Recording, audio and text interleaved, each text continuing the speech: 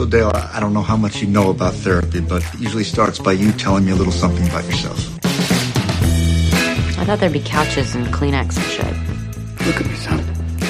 It's not your fault. Do you want to talk about some of those feelings? I love you. Obviously, you don't know me. So how's this supposed to work? You sit, I sit, we talk. Hi, I'm Dr. Sam. And I'm Dr. Fran. Welcome to Freudian Scripts, the podcast where we put your favorite TV shows and movies on the hypothetical couch and take a deeper dive into the way psychology is portrayed. We analyze the way therapy looks in entertainment, discuss the way psychological diagnoses are portrayed, and break down other psychological themes seen on our screens. As a reminder, Freudian Scripts is for informational and entertainment purposes only. Please consult your mental health professional with any questions and seek care if needed. The content and clips in today's episode will contain explicit language and mature and adult themes. Hello, everyone, and welcome back. This month, in honor of Autism Awareness Month, we hope to promote autism acceptance with 2 new sessions, our first of which is today, and we are putting a classic movie on the couch and discussing autism. Charlie Babbitt lives by his own rules, but all of that is about to change. Raymond is your brother. My brother? I don't have a brother. Rain Man, winner of 4 Academy Awards, including Best Picture, Best Director, and Best Actor. Of course, I'm an excellent driver. Raymond! You never touch the steering wheel when I'm driving. Do you hear me? I'm definitely not wearing my underwear. What? Academy Award winner Dustin Hoffman. Academy Award nominee Tom Cruise. Tuesday we have pancakes. Pancakes. Rain Man. Maple syrup. Hey, bet your butt. Bet your butt. I like having you for my big brother. As you can hear, we are super excited to be covering a very classic movie, Rain Man. So, Rain Man is a 1988 American film. It is about car dealer Charlie Babbitt, who is played by Tom Cruise, and he learns that his estranged father has died, and he returns home to Cincinnati. While in Cincinnati, he discovers that he has an autistic older brother named Raymond, who is played by Dustin Hoffman. Charlie also learns that his father's $3 million fortune is being left to the institution in which Raymond lives. In order to get his father's money, Charlie schemes and takes Raymond out of the facility, taking him home to Los Angeles with him. The 2 embark on a cross-country road trip back to LA together. I do have to admit, I don't think I'd ever seen this movie until we prepared to record this episode. I've heard about it, I know the general premise, but this was my first time watching it. I think the same. I feel like I had seen like fragments or seen it in pieces, but this was definitely the first time I remember watching it all the way through, like in its entirety. And it had definitely been a long time since I had even seen pieces of it. So it was like watching a brand new movie for sure for me. I didn't even know like how it ended. I didn't remember that. I don't think I'd ever seen the ending. No, me neither. And so like we're kind of referring to, this movie's been around for a long time. A lot of people have heard of it. It came out in 1988, like Dr. Sam mentioned, and that year was actually the highest grossing film, which is a pretty big deal. It was nominated for 8 Oscars at the 61st Academy Awards. It won Best Picture, Best Original Screenplay, Best Director, and Dustin Hoffman won Best Actor in a Leading Role for his portrayal of Raymond in this movie. And that's very interesting because in some of the research I had done on the movie as well, they talked about how this was a movie that took a little while to get off the ground and actually get people interested in kind of making it. People weren't sure how interested others would be. And then, like you mentioned, Dr. Fran, like it was the highest grossing film of the year, won a bunch of awards. So definitely, I think, exceeded expectations and did really well at the time that it was released. Yeah, and we'll talk about this a little bit more in terms of kind of how this movie has aged over time and, you know, some problematic stereotypes and things like that.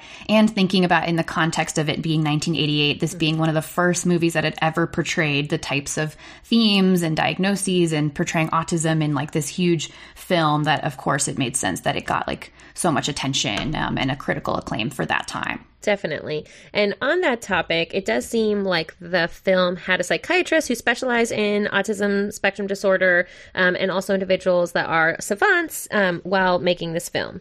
And on that note, we do want to mention that we understand that there are differing opinions and preferences regarding referring to someone as autistic or a person with autism or autism spectrum disorder. As you know, we often try our best to make an effort and use person-centered language. But it's also our understanding that some adults in the autism community prefer the term autistic. So today you'll likely hear us use both, either people with autism or autistic. And really the goal here is just to be sensitive. And it's always important to ask someone for their preference and kind of what they feel comfortable with, what they would like. If you know someone or working with someone, talking to someone, it's always good to kind of get the language that they like to use. And so today I just want to give a heads up. As you know, we often talk about the importance of language. And so you will be hearing us use both just to kind of respect both schools of thoughts, as we know that everyone has their own opinion on this and their own preferences, which is very understandable. Yeah, absolutely. And we also know these things change over time as we learn more and as people have more of their voices heard, like from the community of people who have autism, sharing how their preferences and as we learn more about this. So if you're listening to this a year from now or 2 years from now, the terminology might be different. So just kind of keeping that in mind too, that this is ever evolving and we're always trying to keep up with it as best that we can. That's a great point. And again, really the most important piece is that the individual that you're talking to or talking about has a say and is able to make their voice heard, or, that you use what they're most comfortable with. So in Rain Man, we meet Charlie. As we mentioned, Charlie is played by Tom Cruise. I'm surprised it's actually taken us this long to do a movie with Tom Cruise in it. Very true. We have not done anything with Tom Cruise. And Tom Cruise, I think, especially around this era, was making a lot of movies that were very popular. And I think Dustin Hoffman as well. But when we meet Tom Cruise in this role as Charlie, we kind of see he's working, trying, I don't really even understand, even after watching the movie, what he does. It's like he is trying to sell people Lamborghinis or something. It definitely seems like it's not on the up and up. And he's trying to scam people. So we're introduced to Charlie. It seems like he's trying to scam people, try to get money. And he receives a call early in the movie finding out that his father has died. And like we mentioned in the brief synopsis, this leads to him heading home to Cincinnati. And we learn that he's pretty estranged from his father. They don't have a good relationship. We also learn, at least a little bit in the interactions we have with Charlie at the beginning, that he just doesn't seem to be a very kind, warm, likable person, not super empathetic, really kind of looking out for himself and wanting to do whatever he needs to do to have his business survive or kind of get the things that he wants. And that becomes even clearer when his father's will is read and he learns that all he's been left, I'm putting in quotations, all he's been left is this very nice old classic vehicle and the rose bushes at his dad's house. I'm sorry, son. I can see that you're disappointed. Disappointed? Why should I be disappointed? I got rose bushes, didn't I? I got a used car, didn't I? What's his name? What'd you call him? The beneficiary. Right, beneficiary. He got $3 million, but he didn't get the rose bushes. I got the rose bushes. I definitely got the rose bushes. Charles. I definitely got the rose bushes. I mean, those are rose bushes. There is no need to... To what? To be upset? To be upset? If there is a hell, sir, my father's in it, and he is looking up right now, and he is laughing his ass off. Sanford Babbitt, you want to be that guy's son for 5 minutes? Did you hear that letter? Were you listening? Yes, sir, I was. Were you? Yes. And I will say that scene, though, when the lawyer is describing, why he was left those things, you can hear that there was definitely some, judgment. Sure. Obviously, they did not have a very positive relationship. Money seems to be a very big driver for Charlie. And so when he learns that he did not receive the money and, in fact, only got the rose bushes to remind him that perfect is possible, even though it is not him, he quickly goes on a mission to find out, who is the real beneficiary, where has the money gone, and how can he get his hands on it. And so he ends up going to Walbrook, which is an institution in the area that he learns has to do with the beneficiary. He's not sure exactly why or who the person is. And so he kind of unravels this mystery that he didn't know about. And let's listen to him kind of figuring out who this money's going to and why. Why'd you let him get in this car? This is not a toy. She says he drives this car. Dad lets me drive slow on the driveway every Saturday. Of course, the seats were originally brown leather. Now they're pitiful red. These seats were brown leather. You know this car? I know this car. How do you know this car? Definitely know this car. It's 1949 Buick Roadmaster, straight 8, Fireball 8. Only 8,095 production models. Dad lets me drive slow on the driveway, but not on Monday. Definitely not on Monday. Who's your dad? Sanford Babbitt. Sanford Babbitt? 10961 Beachcrest Street, Cincinnati, Ohio. That's my address. I mean, what is it with this guy? Hey, who's your mother? Eleanor Babbitt. Eleanor? Died January 5th, 1965 after a short... Who the hell are you? Uh-oh. Huh? Oh, wait a second. Where are you going? 13 minutes to Judge Wapner, the People's Court. Hold on, wait a second here. I want to ask you a question. But you're a witness. Real participants are not actors. Hey, I'm talking to you. Litigants with the case pending California Bruner, Court. who is this guy? Raymond is your brother.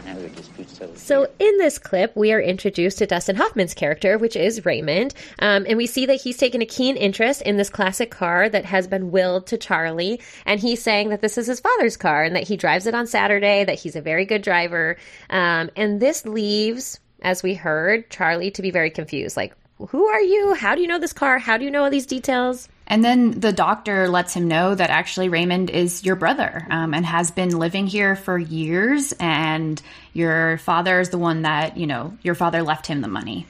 And Charlie's understandably upset because he has no recollection of his brother Raymond. And he's also upset that no one had ever shared this information with him. And he's upset that they're giving him $3 million. I was about to say, and then the anger quickly subsides as he realizes, like, well, Raymond is getting this money, so how can I make that my money? But let's also listen to one other clip from earlier on in the movie when we hear Charlie talking to the doctor about, like, who Raymond is. He's discovered this man and his brother, but, why is he at this institution, and kind of getting to know him a little bit more about him. What, is he crazy? No. Is he retarded? Not exactly. Well, he's not crazy, he's not retarded, but he's here. Well, he's an autistic savant. I don't know what that means. Well, some people like him used to be called idiot savants. They have certain deficiencies, certain abilities. Yeah, but he's retarded. Autistic. Actually, high functioning. What does that mean? Well, it means that there's a disability that impairs the sensory input and how it's processed. English here, you're talking over my head. Well, Raymond has a problem communicating and learning. He can't even express himself or probably even understand his own emotions in a traditional way. There are dangers everywhere for Raymond. Routines, rituals, it's all he has to protect himself. Rituals, that's a good one. Well, it's the way he acts, sleeps, eats, uses the bathroom, walks, talks, everything. Any break in the routines, and it's terrifying. So here we hear that the doctor has diagnosed Raymond as an autistic savant. And we'll talk a lot in this episode about autism and also about savant syndrome, and we'll kind of talk about how well that fits with Raymond. But generally, we hear in this clip the doctor define it as having some difficulties with communication and learning and understanding emotions and really adhering to routines and rituals. And of course, Charlie seems to kind of maybe not have heard about this diagnosis before, doesn't really know much about it. And we definitely get this kind of hint and very overtly throughout the movie that he just does not understand how Raymond's mind and how he communicates is just very different than what Charlie is expecting or used to. Exactly. And unfortunately, it doesn't really make much of an effort to better understand or to optimize communication, I would say, as well. When we first see that Charlie goes into Raymond's room, he's just kind of like touching his stuff and going through Raymond's things. And Raymond becomes very visibly anxious by this, because the stranger is just like touching all of his belongings. At this point, we don't really know, or we have no information about if Raymond remembers who Charlie is or knows who he is, right? So it's just like this guy that he may or may not remember, or at least hasn't seen in a very long time, who's just like invading his space, touching his things, making him seem very ill at ease. And let's actually listen to that clip because I think it's really helpful to kind of hear, one, how Charlie's interacting with Raymond, and then also how Raymond's responding. What are you asking me for? What is this? Why is he doing that? Who's on first? Whenever he gets nervous, he does who's on first. From Abbott and Costello? Yeah, why? Why? It's his way of dealing with you touching things. His books and stuff. First. Vern, Vityard. And of course, these people are going to be here all day, Vern. This is an unannounced visit, Vern. This is definitely not a weekend visit, Vern. He's getting anxious. It's okay, Ray. Vern. Put it back. He said not to touch the books. Not to touch books. You like Shakespeare, Ray? I don't know. Did you read all this? I don't know. You don't know? Vern. Did you read Macbeth? I don't know, Vern. You read Hamlet? I don't know, Vern. You read The Twelfth Night? Stop it. Yes. Yes. You read all these stories that are in this book, and you don't know if you read the book. I don't know, Vityard. You don't know. Maybe you better put it back. Yeah, so I think here we just have here is a good example of like what we are touching upon just before the clip, is that Raymond appears to be very anxious. He kind of starts to quote who's on first when he is nervous, and this is something that reappears throughout the movie. And we also see that Charlie isn't really being sensitive, even though people are telling him like, oh, he's just getting really nervous because you're changing his routine, you're touching his things. He just keeps going, right? He's just like, oh, tell me about this book. And he's like being very, for lack of a better word, just very insensitive, or at least not trying to take cues to make Raymond feel any more comfortable. Everyone in the room is picking up on that Raymond is getting really distressed, that he's uncomfortable, that like his emotions are getting more and more intense as Charlie is rifling through his things and messing with his routine. The staff who works there is like, hey, why don't you stop? His girlfriend's even trying to get him to stop, and he just keeps doing it. And he admits later that part of why he's being a jerk to Raymond and being a little bit more insensitive is because he's frustrated and he's angry that no one told him that Raymond existed, that all the money that he thinks he's owed is going to Raymond, and that he's kind of taking it out on Raymond. And that's not an excuse for being a jerk. Definitely not an excuse. And I also would argue that I think that there are some undertones of almost jealousy as well, because throughout their interaction, Raymond does reveal that he has had ongoing relationship with the father. He goes and sees the father, we know, at least weekly. He gets to drive the car, which is, if you remember from the movie, this is actually part of the reason why Charlie is estranged from his father, because the father wouldn't let him drive this car. They got into a big altercation kind of thing. And even in the will, I think the dad says, like, here, you can have the car that destroyed our relationship. And so I think there's also undertones of that is like, dad left Raymond the money. Dad had a relationship with Raymond. And so I think he also has some anger related to that possibly. Yeah. And so carrying on the trend of being a jerk, then what Charlie does is basically kidnaps Raymond from the institution, which just as a side note, we see the staff member watch them walk away and not do anything, which I found very disturbing. So this individual who works at the institution, who knows Raymond, who knows his habits, who knows how distressed he gets when routines are changed, is just okay with him walking off with this basically a stranger who has probably nefarious motivations. Yeah, definitely nefarious motivations. I think that there are a couple factors at play here. I thought the same exact thing, but then I realized Charlie asked his girlfriend to take the car down. So I think when the employee is watching, he thinks they're just walking. And I think that's why then they hop in the car and run away. But who knows? I don't know. Maybe not. But that was one way I kind of rationalized that scene. And then the second one is then they say Raymond has always been here voluntarily. And we've talked about the difference between involuntary and voluntary admissions at hospitals and institutions in the past. So that does mean that he, they're not holding him there against his will or against anyone else's will. So that I guess technically he can leave with this stranger who is actually his brother, but he can just leave with him. But it is a very upsetting scene. Why isn't anyone doing anything as he just gets taken away? Or at least making sure Raymond understands that by leaving, this is what might happen. Or does Charlie have the knowledge and the understanding of autism to be able to support and, provide that for Raymond? And the answer is no. And we learned that very quickly. No, he does not. And like I mentioned, nor does he make an effort to do so. And and unfortunately, this behavior and this pattern for Charlie does persist. So, we'll kind of come back at a couple points to the relationship between Charlie and Raymond. I think that is kind of one of the overarching messages of the movie. But for in our terms, Charlie continues to be very insensitive. We hear him call Raymond by several unkind names, very derogatory terms. He even at one point grabs him by the neck and pulls him. And, Raymond becomes very distressed. He even says serious injury, 1988. And he kind of writes it down is recording that at this time I was hurt, you hurt me. Serious injury list, Charlie Babbitt? Yeah. Serious injury list? Are you fucking kidding me? Number 18 in 1988. Squeezed and pulled and hurt my neck in 1988. Squeezed and pulled and hurt your neck in 1988.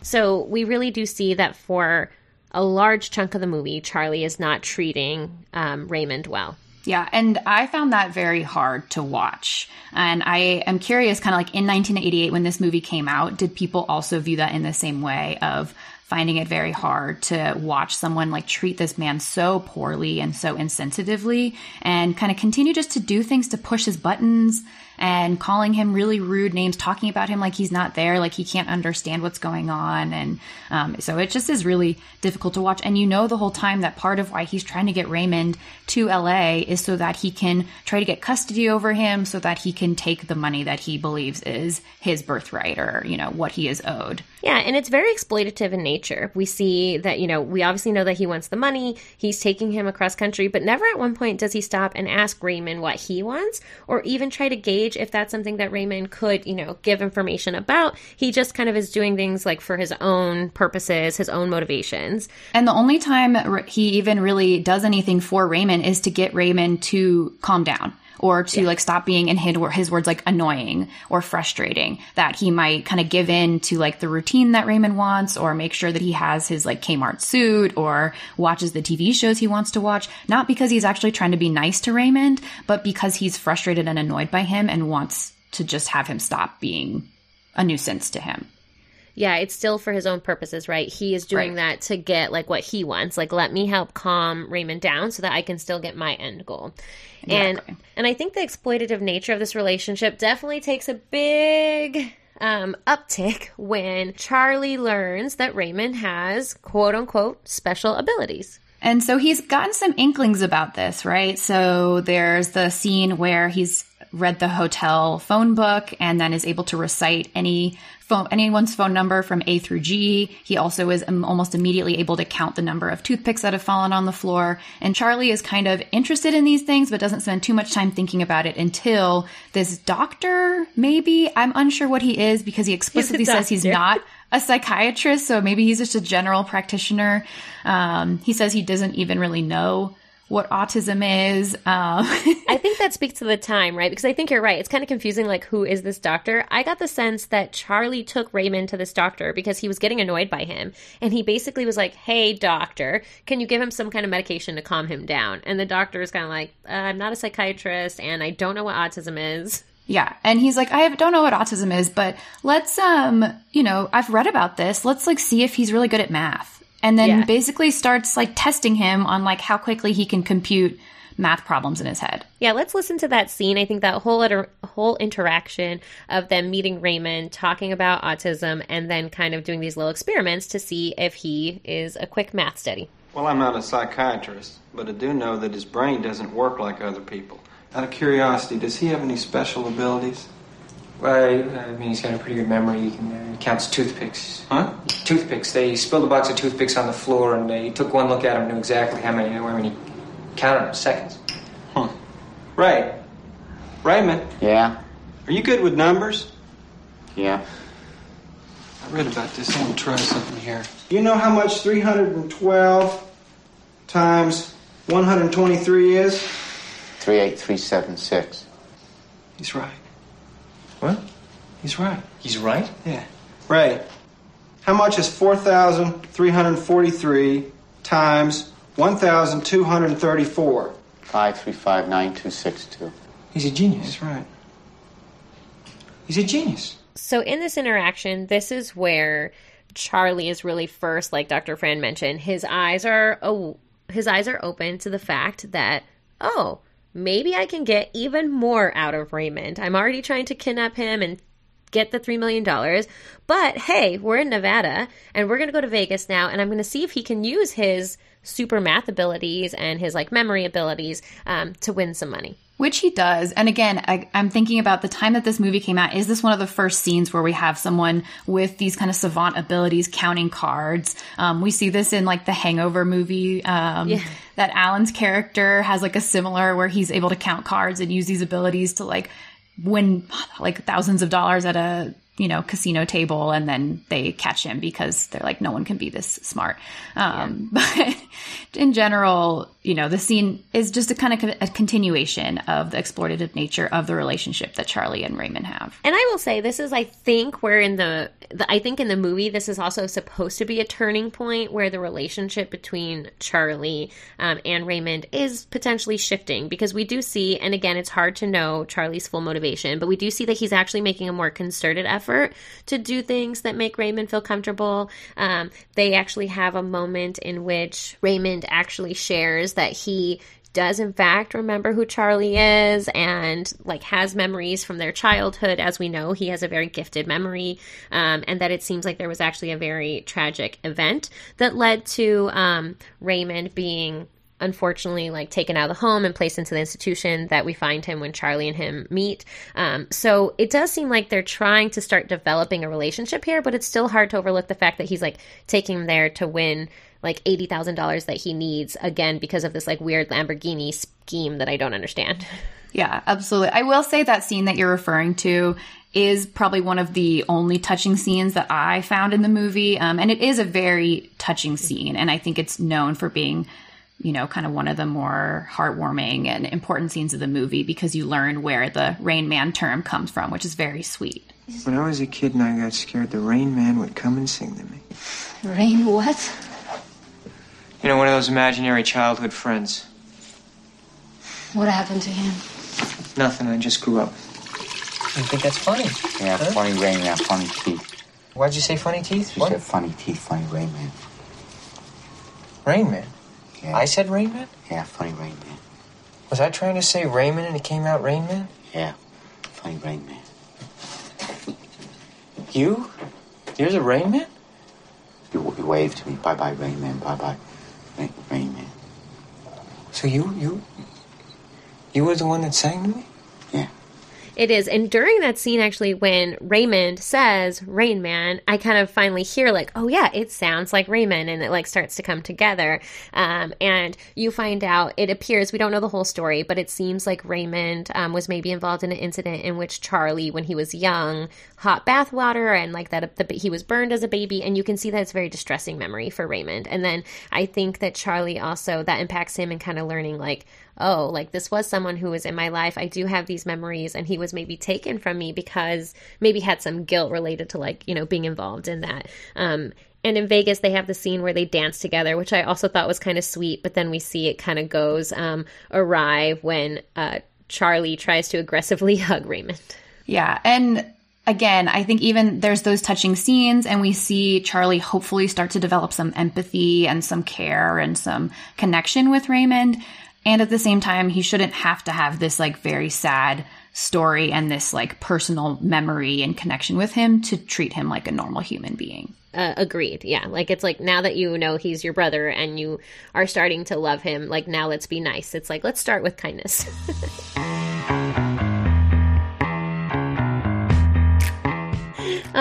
But, you know, kind of taking a step back, you know, we've talked a little bit about the relationship between Charlie and Raymond, but there's a big factor. And like we mentioned, really what we want to talk about today is autism. So let's kind of take a step back and learn a little bit more about Raymond and maybe what we see in his character portrayal.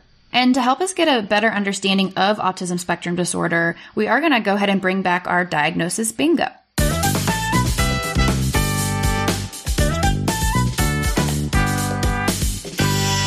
So we're excited to be using Diagnosis Bingo to help us explain the diagnostic criteria and help us discuss the portrayal of Raymond's character and how accurately that fits with our current understanding of autism spectrum disorder. It is important to note that the criteria we're using are actually pretty new compared to when this movie came out. So what Raymond hypothetically would have been diagnosed with in 1988 is probably pretty different from what we're going to be talking about today. But we'll be using the most updated diagnostic criteria for autism spectrum disorder to talk about this. Yes, and as our listeners know, that is from the DSM-5, so the most updated version of our diagnostic manual. And for autism spectrum disorder, there are really two main kind of groups in which the criteria come from. And these are not supposed to be exhaustive. So they actually give some like examples of things that we may see for someone who is on the autism spectrum disorder. But there, you know, like a lot of the diagnoses we discussed, there are a lot of nuances, there are a lot of differences in the unique and individual people that are on the autism spectrum. So we just want to make that known, but we're going to go ahead and cover what those criteria are, and then we'll see if and how Raymond fits into those. And I will say it is a pretty unique diagnosis in that way. The majority of diagnoses we've talked about on the podcast or the other ones in the DSM-5 are a little bit more specific. And we do think a lot of our diagnoses as being on a spectrum, right? And the autism spectrum disorder in particular only has these two main kind of buckets of symptoms. And then within that, there are a ton of different examples of what that might look like because it is a very complex diagnosis and it's also very diverse in the presentations that we might see. So even though we might talk through Raymond's diagnosis today and how he might fit with that, someone could have the same diagnosis and look and present completely differently. Very true. And we're also talking about Raymond, who is an adult. So there can be a lot of differences in like children, teenagers, young adults, adults. There can be even differences in like genders or, different sexes. So there can be a lot of varying factors here. So to start off, the first kind of main bucket, as we're calling it, for autism spectrum disorder is persistent deficits in social communication and social interaction across multiple contexts. And so that means like, if the contexts are like with your family, with friends, at work, in school, whatever those may be.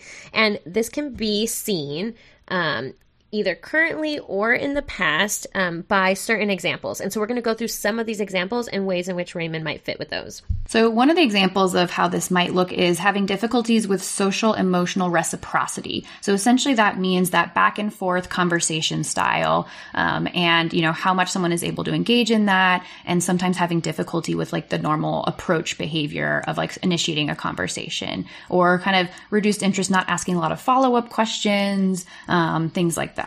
Yeah, and so for this one, Dr. Fran, like in Rain Man, and your kind of take on the movie, do you think we see Raymond coming up to people, initiating conversations? Do we see Raymond asking people questions about themselves or expressing interest in like their day or things that pertain to others? No, and I think that is, really highlighted in like the first interaction with Raymond. So we already played the clip, but really that's kind of why Charlie and his girlfriend are a little bit confused in their first interaction with him, because he somewhat answers their question, but not really. Or sometimes he just kind of scripts or just continues saying something like the address. 10961 Beechcrest Street, Cincinnati, Ohio. Or the details of the car. 1949 Buick Roadmaster, straight 8, Fireball 8. Only 8,095 production models. And doesn't really interact in a kind of typical way that we would expect someone to engage in that conversation. I agree. So I think that Raymond would get a bingo on this one, because we do see that his communication skills and kind of his social interaction, it's very one-sided. We don't see that kind of back and forth. We don't hear him really ever like sharing feelings, talking to others, asking questions. Even the conversations that he does have, they're very kind of like one-sided, and it's just like his interest or once he wants to share, right? There's none of that, like we talked about, kind of going back and forth. So I do think in terms of like that example and under this first example in this bucket that he would meet criteria for that one.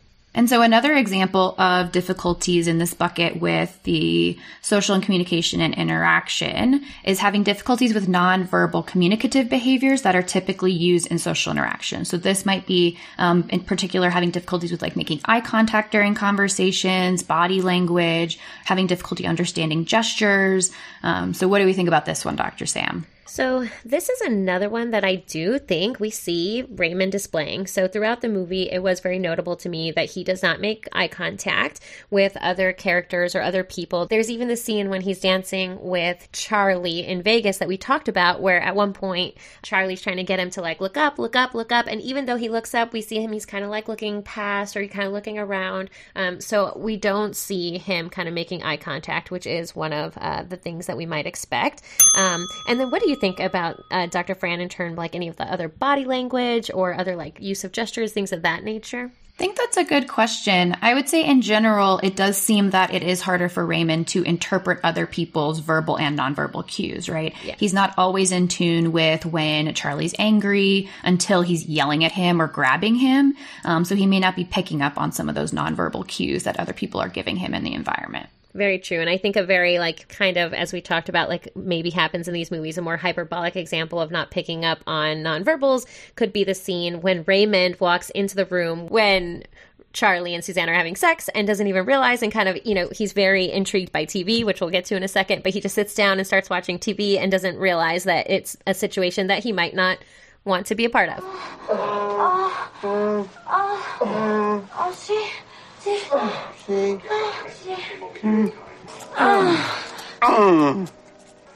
What is that? I think Raymond is in the room. What? Raymond, are you in here? Charlie Babbitt. Well, get out! Uh-oh. And so the final example, and again, this is not an exhaustive list, but these are types of things that might come up in this bucket of symptoms. The last one that we'll talk about is having difficulties developing, maintaining, or understanding relationships more broadly. And this might be having difficulty like adjusting how we interact with people based on the context that we're in. It could also be difficulties making friends or kind of engaging in like imaginative play if we're talking about for kids, and just kind of a general absence of interest in others or in peers. So this is another one that I am going to say Raymond does meet for. We don't see that Raymond really, like we talked about, he already is kind of lacking in that reciprocity for his communication. So we don't really see that he's establishing relationships with others. At one point when he's at the institution and Charlie first appears, Vern, who's in the room as well, even makes a comment that Raymond wouldn't notice if he left and that he doesn't really show an interest in kind of bonding or making relationships with others. Known him for 9 years. If I left down tomorrow and didn't say goodbye, he'd never noticed. He wouldn't notice if you left. I'm not sure, but I don't think people are his first priority. So I think overall we do kind of see that he has that difficulty in kind of making and maintaining relationships with others. I will say it is a little bit harder to tell in terms of the interest piece. And of course, Vern makes that comment and, you know, maybe he wouldn't notice if Vern left. And at the same time, I think we learn like towards the end that Raymond does have a more complex understanding of relationships and really remembers Charlie and seemed to have this very protective, kind of comforting relationship with him when he was a child of like singing to him. And so that relationship did seem important to him. So he does seem to have like that interest in that capacity to be able to develop and form those relationships. So I think that's important to note that like there seems to be some level of that with Raymond. Agreed. And relationships look different for different people. So, you know, I think he has these deficits. It's not natural. It's not easy for him to make or approach or maintain these relationships. But I don't think like actually the doctor at the very end when they're with like for the legal proceedings, they're meeting with a specialist who's going to kind of weigh in on what he thinks is an appropriate setting for Raymond. He kind of makes the comment about like, he doesn't have connections, he doesn't have relationships. And I remember thinking that's very unfair. Like, have you even asked him how he feels about relationships, how he connects with others? So I do think Raymond has connections. They may be different from what you might expect or what other people might experience, but I do think he has those connections. He does have some relationships. We don't know the exact level of interest because we haven't asked him, but there definitely are difficulties or deficits in establishing those. Yeah, absolutely.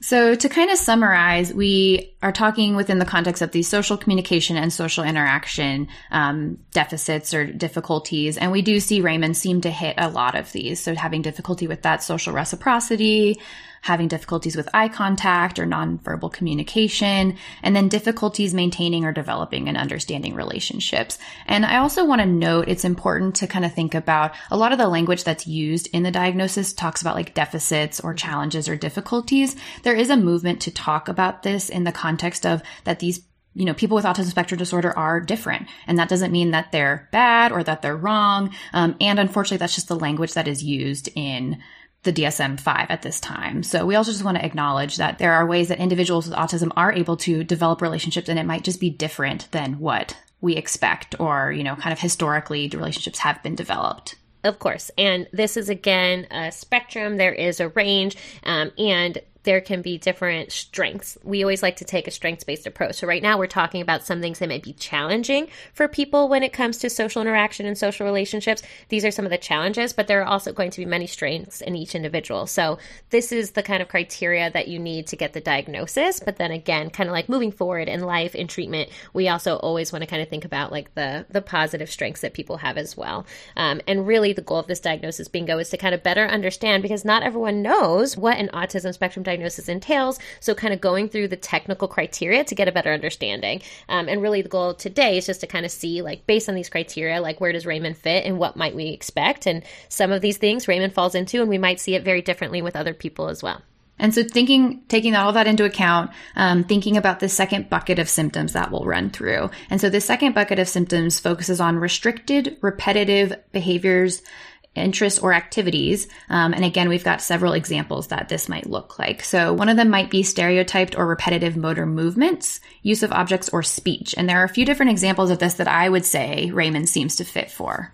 Yes, definitely. So let's start off with speech. So one of the main things I think that we see with Raymond is something called echolalia. And so what this is really the repetition of phrases that someone else says. So it's like you hear someone say it and then you echo it back. And we definitely see a lot of examples of this with Raymond. There are times like when he'll, for example, one of the first scenes where we see Raymond feeling very distressed is when Charlie is trying to get him on a plane. And so he gets very distressed. He starts, like, I think, covering his ears, saying he doesn't want to go on the plane. Charlie finally agrees, like, okay, we're not going to fly. We're not going to fly. And then Raymond starts saying, no fly, no fly. So he kind of just is repeating back, like, the last part of what Charlie is saying. We're not going to fly, okay? No flying. Not going to fly. No flying. You're killing me, Ray. I just want you to know you are killing me, man. No flying. No flying. No flying. It can also be like vocalization, so it can be words, but it can also be sounds. So actually another example of this is we see in the sex scene is when he's hearing those noises, he's kind of mimicking that sound with his voice as well, kind of doing the same like tone, the same sound. And so we do see Raymond kind of engaging in echolalia throughout the movie. And so another piece is the motor piece, so the movement. And specifically, we do see him engage in some motor stereotypies. So these are rhythmic, repetitive, fixed, predictable, but purposeless movements. So an example might be we see him wringing his hands a lot. So there's not necessarily a purpose to it. However, it's like very rhythmic and repetitive. Other examples that we don't see Raymond necessarily engaging in, but that can be common are like flapping or waving hands or hand flapping, head nodding, rocking. We do actually see him engage in rocking sometimes, particularly when he's distressed, potentially as a self-soothing behavior. But we definitely see these motor stereotypies with Raymond. Agreed. And then one of the other things I kind of left off in the speech is we do hear him use a lot of what we call like scripted speech. So, you know, we hear him kind of repeat who's on first. We hear him say that a lot. Who's on first? I'm asking you, who's on first. You know, Ray. The man's name. Ray, this is not. Yeah. It's not a riddle. Yeah. You know the fella's name? Yeah. Who's playing first? You know what I mean? You're never going to figure out who's on first base because who is on first base? Yeah. That's the joke, Ray. It's comedy. All I'm trying to find out is what's the guy's name on first base. And there are other things too, like when he keeps saying, like, I'm an excellent driver. Of course, I'm an excellent driver. You know how to drive? Yeah. So he has certain phrases that he will kind of use in a repetitive manner as well, and I think that would fall under this bucket too. We don't see this as much with Raymond that I can think of, but another common example of this kind of like stereotyped or repetitive movements would also be like lining up toys or like organizing things in a very specific way, and it has to be in a certain order. We might have seen this more if we were like in his room at Wellbrook, that, you know, his cards are seem to be organized in a certain order or things like that. We do see a little bit of that maybe. I wonder if this would fall under, you know, how he has to have the bed by the window. He has to have like the certain tray. So he does set up things in a certain way, like the pens. That's true. So we might see a little bit of that when he's going from hotel to hotel. And it seems like setting things up in the proper way helps to reduce some of that anxiety or that distress that he has, like with all of the change. Which transitions nicely. I would say he definitely seems to meet criteria for this kind of bucket, the repetitive movements and speech, and kind of transitions us into this next, which is insistent on sameness and inflexible adherence to routines and ritualized patterns of behavior. So that kind of is a lot of overlap between some of the things that we just talked about too. Early on in the movie, we hear that the doctor even presents this as part of, or as one of the difficulties that Raymond does experience when he's explaining what autism is to Charlie. And this can really kind of manifest or look like extreme distress with even small changes, difficulties with transitions, having very rigid ways of thinking about things, or having to take the same route or eat the same food every day. So that's sounding very familiar to me. So we definitely see with Raymond, there is this insistence and a focus on things being the same. So every day he'll kind of mention like, you know, like Tuesday is fish sticks. I don't know if that's the correct one, but like Tuesday is fish sticks and pancakes, and it has to have the syrup. So he has a very specific way that he likes to eat, and he has certain meals that he likes to eat. And if he doesn't get it that way, he does seem to be anxious and distressed by that. And then we also see that with his TV shows, which again kind of fall into a few different of these examples, but that he has certain times that he needs to watch Jeopardy or Wheel of Fortune or the court drama. 1 minute to walk. 1 minute to walk. Wapner, 1 minute to Wapner, 1 minute to Wapner.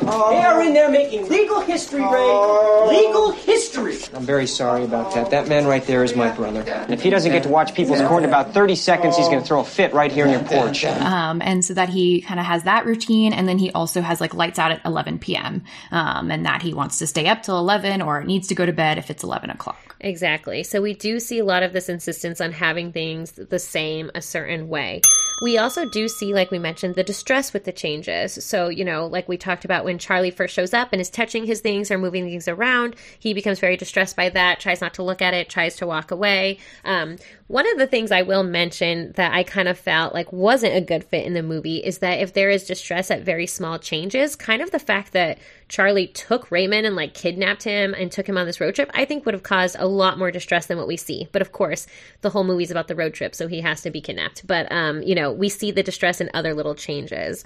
Yeah, I had the same thought, Dr. Sam, of like, you are basically changing everything about this person's routine. And we do see him get distressed quite a bit about some of these bigger things like getting on a plane or, you know, some of these things that also bring up anxiety for him. But I agree that we might expect, understandably, someone who is very routine oriented, very rigid in what they do every day to have a lot more difficulty regulating when they are completely taken out of that environment with like no expectation and like no preparation. I would have thought that as well, especially because where he comes from, they did a really nice job of keeping that routine. So it's not only like he has this routine, but the less he kind of breaks from that, he's not going to have experience kind of having to manage that distress, right? Because he didn't have any interruptions. And then he has this like very huge interruption and just kind of disrupts everything. I will say that Raymond's character does demonstrate great strength in that way. Like, even though he's undergoing these big changes and transitions, he's pretty resilient. He's coping pretty well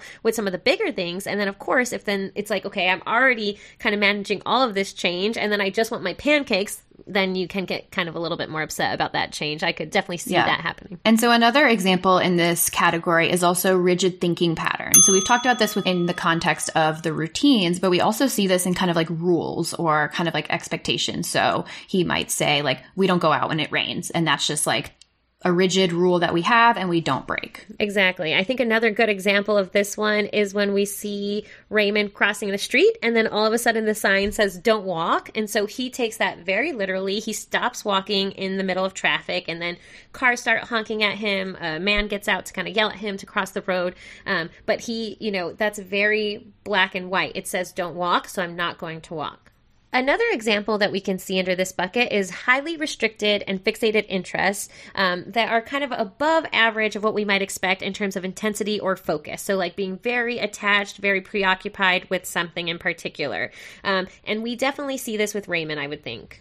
Yeah, and there might be several different areas that he seems to have this restricted, fixated interest on. So definitely with the TV shows, he seems very, you know, we've got the rigid routine and then also kind of like an extreme interest in these specific TV shows that he likes to watch. Yes, he pulls out his notebook, and he kind of tracks, I think, like the results or what they say. I don't know exactly what he's tracking, but we see that when he's watching these TV shows, he's keeping a very extensive record of what he's watching. And he also likes to talk about them. So it's like talking about them, wanting to watch them. The other thing we see are with the baseball cards and statistics. Yeah, so we see that anytime, you know, someone mentions a baseball player, he's able to rattle off all of their statistics in terms of like their batting average. I don't know enough about baseball to know other things that you might say besides batting average, but he knows all the statistics related to each baseball player. And we see from his room that he has a collection of like all the baseball cards. So that seems to potentially be another restrictive interest of his. Ted Kluszewski. Kluszewski, Ted Kluszewski, big clue, first base. He played for Cincinnati? Of course, he was traded for Defondi, 1957. Lifetime batting average, 298. Great books he reads, big huh? clue. That's very true, and kind of goes along the lines with his memory. He knows, like, every day, like, what pitcher is pitching what day and playing when, and that's actually how Charlie lures him away from the facility, because he's like, hey, let's go to L.A. and watch, like, the Angels play, or I think it's the Angels, the Dodgers. Which clearly we're really big baseball fans. They're both in LA, I think, but it's whichever team he likes.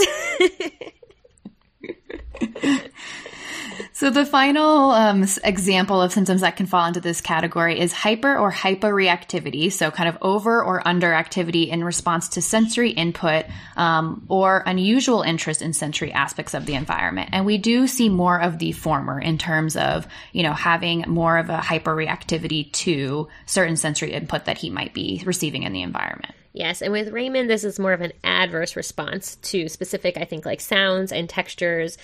So we do see that he appears to have a sensitivity to loud noises and like flashing lights, which is something that we can expect or hear from people like on the autism spectrum. We see this in the movie during the scene when they are on the highway and all of a sudden there are cop cars everywhere. He notices that there is a car accident, so he gets very distressed. And then on top of that, there's like the noises and the lights, and he seems to be very sensitive, very distressed about that, leaves the car and kind of walks to the side. So it seems like one of the ways in which that might bother him. And we see it a few other times. Sometimes when Charlie yells, we'll see him put his hands over his ears. Like that sound is just too much for him in that moment. He doesn't. And then there's the scene where the fire alarm goes off, and that's really distressing for him. And he's banging his head against the window trying to get out and can't unlock the door. And it's just really kind of escalating and very distressed by that sound. Exactly. So we do see that adverse response to those sounds. And then in terms of like texture and touch, throughout the movie, we notice that Raymond does not like to be touched. So even in again, going back to the airport scene, Charlie kind of has Raymond just grab onto his suitcase so they can kind of walk through without grabbing him. When he's going to teach him how to dance, he even says, I have to touch you. He allows that. But then when Charlie goes in to hug Raymond, I think it was a very honestly like aggressive hug from my standpoint, because he just kind of jumps on him and it's unexpected. And that also causes Raymond to feel distressed. Yeah, absolutely. And I will say one thing I kind of liked about the movie in terms of the like actual production quality of it is some of those scenes we do see, especially with the sound, that they try to kind of like heighten it in terms of like almost like trying to get you to experience what it might feel like to have that sensory overload. And that's, I think, kind of commonly used nowadays when, trying to portray this kind of overload of sensory input. But I did think that was something like kind of like a little nuance that I liked about the movie. That's true. Like they really have the lights get like brighter or kind of take up the screen. The noise gets louder. Yeah, I didn't notice that. That's a good catch. Yeah, so again, kind of recapping that overall, that second bucket, it seems like we were getting a lot of the bingos on there. So like we talked about, Raymond does demonstrate the restricted and repetitive patterns of behavior, as well as the stereotyped repetitive motor movements and the echolalia, or repetitive speech that we talked about. We also talked about the insistence on sameness, kind of being inflexible, really wanting kind of things to be a certain way, having the rigid thinking patterns, and then the restricted and fixated interest, and then lastly, kind of that adverse response to certain stimuli or sensory input. So in terms of our bingo and looking at the criteria, Raymond would meet for that criteria as well. Yeah. So in terms of the like formal criteria, it does seem like he would meet based on that. There are a few additional symptoms or things that we often see can go along with autism spectrum disorder. So oftentimes individuals with ASD or autism spectrum disorder also have intellectual impairment or a language impairment. We don't have the data on Raymond in terms of what his intellectual functioning is or his language functioning, but that is something that we often do see as co-occurring with autism spectrum disorder. Mm-hmm. Sometimes we can also see, I know we talked about like the different motor components, but we can see motor deficits as well. So differences in gait, which is kind of the way someone walks. There can be clumsiness or other difficulties with motor movement.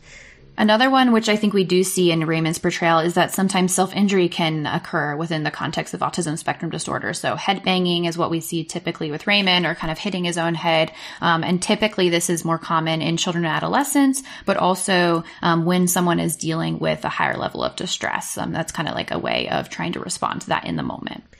And then one of the things we also see with Raymond is that adolescents and adults on the autism spectrum are prone to anxiety and depression. So we see more with Raymond the anxiety. So we talked about, the things that seem to make him feel anxious or distressed.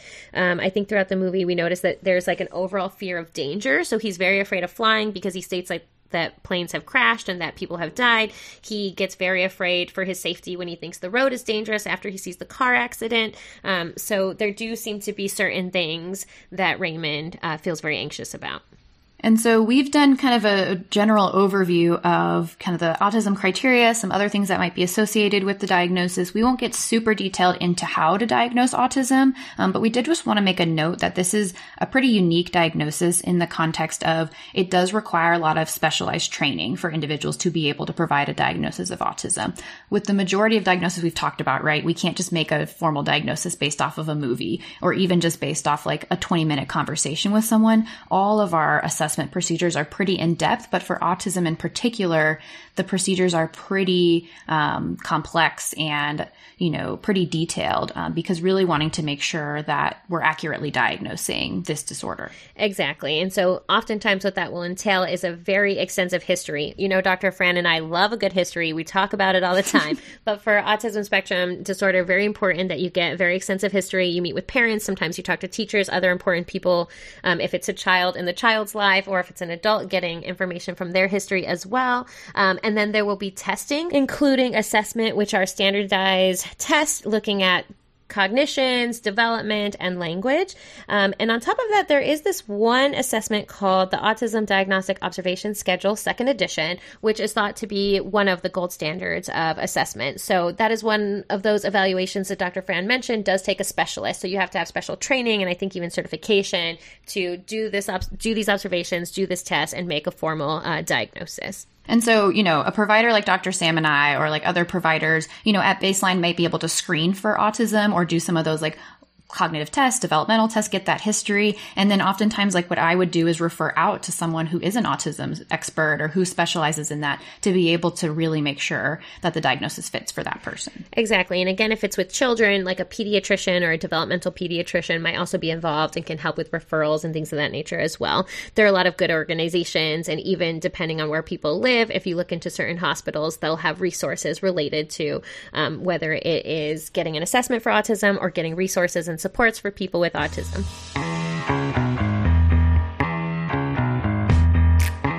And so transitioning a little bit from the autism diagnosis, just kind of an interesting note. We don't hear anywhere in that autism diagnosis that says that someone has very specialized abilities and is able to memorize math problems very quickly or, kind of recite or, do all these things that we see portrayed in this kind of typical savant way. Wait, Dr. Fran, do you mean to tell me that doctor who was like, wait, does he have any special abilities, that was the wrong question to ask? Yeah, I would say so. The doctor, like we mentioned, was maybe not the most informed provider in terms of knowing about the autism diagnosis. So savant syndrome is not actually a formal diagnosis in the Diagnostic and Statistical Manual. It is very rare, and it is characterized by having a remarkable talent in one or more domains. We did briefly talk about this in the Queen's Gambit episode, kind of comparing the term savant to prodigy. But the idea with savant syndrome is that it's having this really specialized ability within the context of having some kind of developmental disorder, including autism spectrum disorder. So that is one criticism of this movie, is that it did kind of popularize this belief and this myth that everyone with autism has savant syndrome or savant abilities. And that's just not true. Exactly. And so one of the things, I think we'll touch upon this at the end as well, this movie did get a lot of credit for kind of putting autism on the screen and making people more aware of it. And, I think I've even read things that said like it led to just an overall level of awareness and even some like increased interest and funding and things of that nature that are obviously very important. However, along the same lines, because it was such a popular movie and because really until like more recently, there haven't been such other like large kind of blockbuster type or very like widespread portrayals, this has been the idea that everyone might think of when they think of autism, like, oh, autism is Raymond Babbitt, and that means also having savant-like abilities. Right. And unfortunately, there's just not enough research to really nail down exactly how common the savant-like abilities are within the autism community. There's been some numbers thrown out that like 1 in 10 people with autism have savant syndrome. That seems pretty high. And then kind of on the flip side, there's been some research saying that the majority of people who do have savant syndrome have autism. But again, it's just kind of unclear exactly like how common this occurs within the autism community. But what we do know is that it is a pretty rare, and that is not, and the majority of individuals with autism do not have these savant-like criteria. when it comes to these savant skills, we can see them in a variety of areas. And so what the literature or the research that we were able to find, and again, there is not much on this, but it does state that it's usually in like art, music, math, calendar calculations, or memory recall of facts, events, and numbers. So I think with Raymond, we do see they really kind of portray it as having the savant abilities and like the quick math skills, like fast math facts, and then the very impressive memory recall. And so if we had a diagnosis graveyard for things that were never diagnoses, we would put savant syndrome in there, just as a note that it is not a formal diagnosis and never has been that I'm aware of within the context of the DSM. I agree.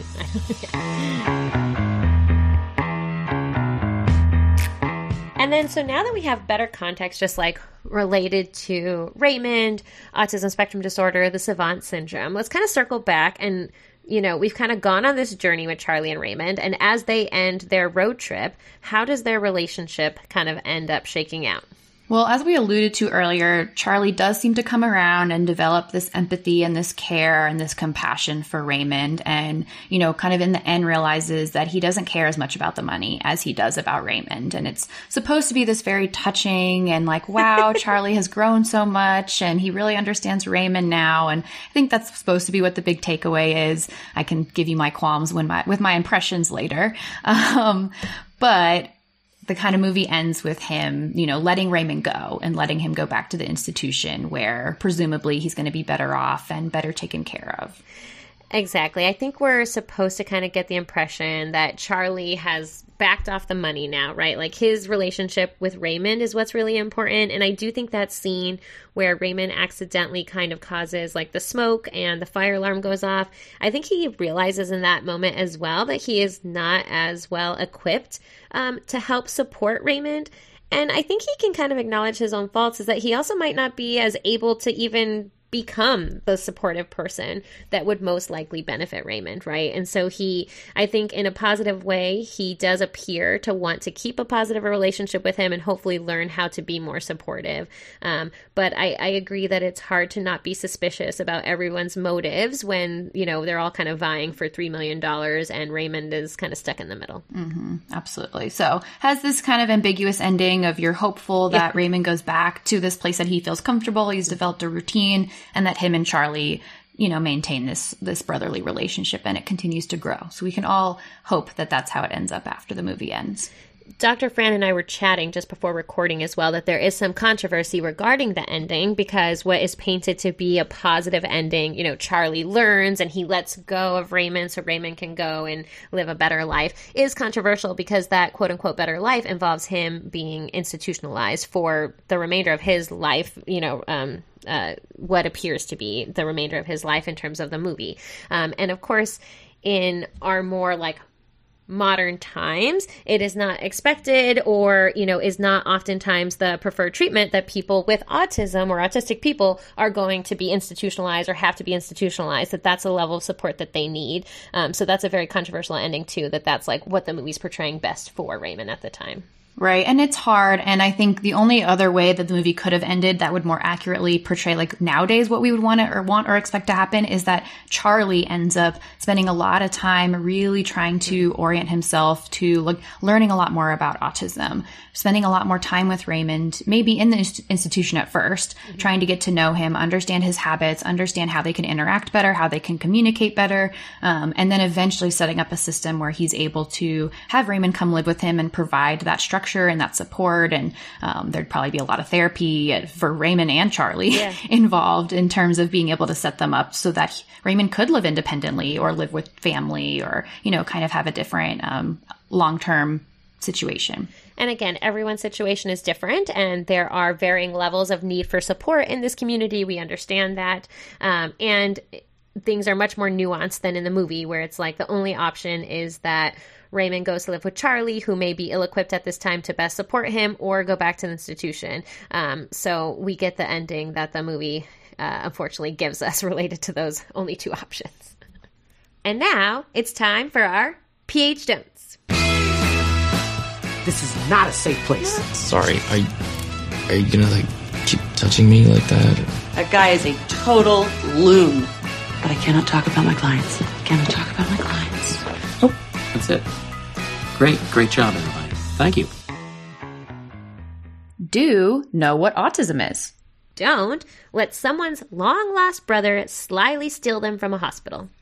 Don't yell, "What's wrong with you?" at your patient in the waiting room, or ever. Don't ask what special abilities your autistic patient has. Don't give your autistic or any patient a math quiz during your checkup. All right, and so that brings us to our overall impressions of Rain Man, this classic movie. Dr. Fran, what are your hot takes or takes? How'd you know it was going to be a hot take? Did I give it away?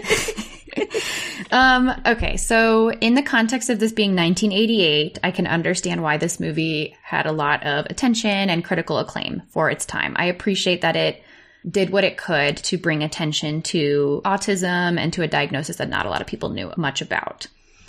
I think nowadays there are a lot of things that are problematic with it, just in terms of the way, I think to some extent we understand why Charlie is a bit of a jerk throughout the film and is just very self-centered in the way he interacts with Raymond. And maybe that's a metaphor for how society treats people with autism, and that the more we can come to understand and accept people with autism, the more we can show compassion. But I think there could have been more done, I think, in terms of that relationship. So I thought it was a good movie.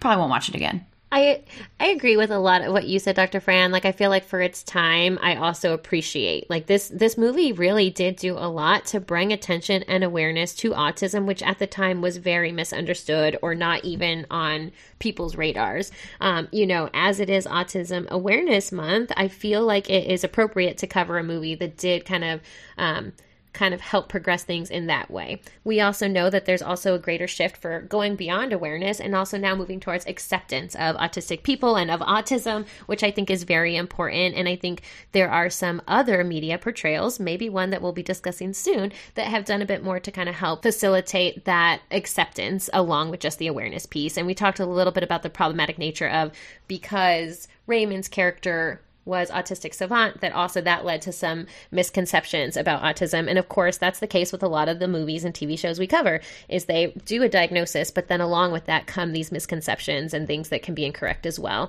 I thought it was funny at certain parts. I could see why they won awards for it at the time as well. And I think you're right. They try to set it up where, okay, at the end, we can be more compassionate and empathetic and have a positive relationship with Raymond. But it would have been nice to see more positive interactions and relationships throughout. I agree. And now it's time for our DSM-5, diagnosing shows and movies. I'm going to jump in quickly so Sam doesn't make me do the rating first. Dr. Sam, what would you rate Rain Man? This one is tough. As you all know, I tend to be a harsh rater. I will say that, as we discussed, many of the diagnostic criteria that they portrayed with Raymond are appropriate and do match on to the criteria that we see in the official autism spectrum disorder diagnosis, as we talked about in the current formulation. So I do think it gets points for that. Like, there were some very accurate ways in which autism was portrayed through Raymond's character. I think that, the savant nature of it kind of opened up those misconceptions, and I could be wrong. I did not research this as well as I should have, but I also don't know if autistic individuals were involved in the making of the movie at all, giving consultation or having their voice heard as well. And so we're big on representation here. And so as it is a more neurotypical person playing someone who is more neurotypically diverse, I feel like it gets dinged for that. I say I'm going to give it it's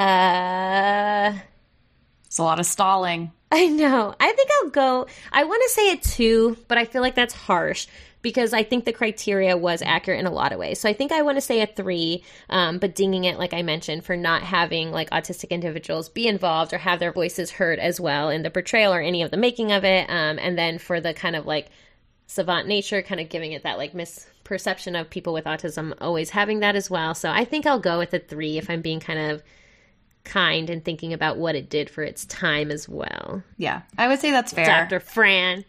I was also leaning towards a 3, and I actually did read that. So we mentioned that there was a consultant on the movie who was kind of specialized in autism and specifically in savant syndrome correlating with autism spectrum disorder. And apparently Dustin Hoffman did work with a lot of individuals with autism in the making, or at least trying to understand the behaviors and, you know, kind of some of the nuances. I don't know if I would really count that as like taking their voice into consideration. It's not like they were consultants. It was like, let me try to copy these people so that I can more accurately portray that, which feels a little bit ickier. Yeah. So that's a little bit harder in that area. But anyway, so I would agree with what Dr. Sam said. I would say a lot of the diagnosis of autism seemed to be somewhat accurately portrayed. It's really hard because, like we've talked about multiple times, it is a spectrum. Yes. So for this very specific person that's being portrayed in this movie, it does seem to somewhat accurately portray that. And there's also so many other iterations or examples of what autism might look like that we don't see in the context of this one movie. I would also say, like, for the time, maybe this was accurate, but all the interactions with the mental health and even the physical health providers was just really hard, and like wishing there was, you know, a more educated and kind of understanding approach in their interactions with Raymond. So I'll ding it for that as well. I agree with that. I wonder for the time if that's how it was, though. Like, if doctors, like, it wasn't just like regular people that didn't know about autism. It was also the providers. Right. You know, this is something that still is highly specialized. So that's very unfortunate for that time that autistic people did have to encounter that. So still the awareness piece is big. I think we've come a long way, hopefully, from 88, right. 1988, I should say, because we're not in the 1900s anymore. So we've come a long way from 1988, and we still have a long way to go in terms of these types of things. I think there's been some modern day dialogue around this with a more recent movie that came out that kind of, you know, 32 years later, kind of falling into the same pitfalls of not really having autistic people represented in the movies that are portraying people with autism. So I think it's kind of interesting that even though all this time has passed and there has been strides made in certain ways, that we're still having the same issue. Right. And I would like to say that the way Charlie interacts with Raymond is also a product of the time that this movie was made. And unfortunately, individuals with autism still do face like discrimination and people not understanding them and treating them poorly. And I hope that the more, I mean, that's kind of the point of part of why we're doing this podcast and just general, a lot of these efforts to bring awareness to the diagnosis so people can better understand and appreciate and accept people who are on the spectrum as opposed to, you know, being jerks the whole movie. Raymond, am I using you? Am I using you, Raymond? Yeah. Shut up! Yeah, shame on you, Charlie. I just am not a Charlie fan, guys. You can tell I'm not a Charlie fan. He's not a very redeeming character for much of the movie, so I don't think that's too hot of a take. All right. Session's up for Rain Man. So don't forget to check out social media for our monthly Freudian Scripters Spotlight. We have a new one coming up this month. And please leave a review on any platform, and as long as you send us a screenshot or let us know, you will get a free Freudian Script sticker. They're running out fast, so you better get yours soon. Get them while they're hot. Also, don't forget to check out our website for resources and a glossary of new terms. We covered a lot of new terms today, so definitely check out the website to learn a little bit more. We'd also love to hear your thoughts on the movie and to hear what questions you have about psychology and what movies or TV shows we should put on our couch next. Join us next session for Atypical. We're continuing, like we talked about, with honoring Autism Awareness Month and spreading and promoting autism acceptance. We will also have a very special guest. And so today we focused mostly, like we talked about, on the diagnosis of autism spectrum disorder. So in our next session with Atypical, we'll be getting into some of the other factors, such as like therapy and other supports. I'm really excited for this episode. I love Atypical. It is a very quick watch, I will say, so you definitely have time to watch it if you have not between now and when it releases in 2 weeks. Yeah, spoiler alert, it is one of Dr. Fran's favorite TV shows, so... I finally convinced Dr. Sam to let me cover it. I wasn't against it. I was just waiting till the right moment. And I've always wanted to watch it. I know a lot of people love it. I just haven't started. So this is just the push I need to finally watch it. I'm excited too. As always, please subscribe, rate, and review. Time's up. See you next session.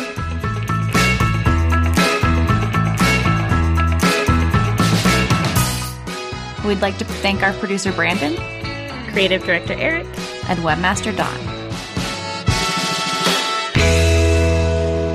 Charlie also learns that his father's $300 million fortune is being left to the... Oh, nope. Okay. I don't know why I added so much money to that. Okay, ready?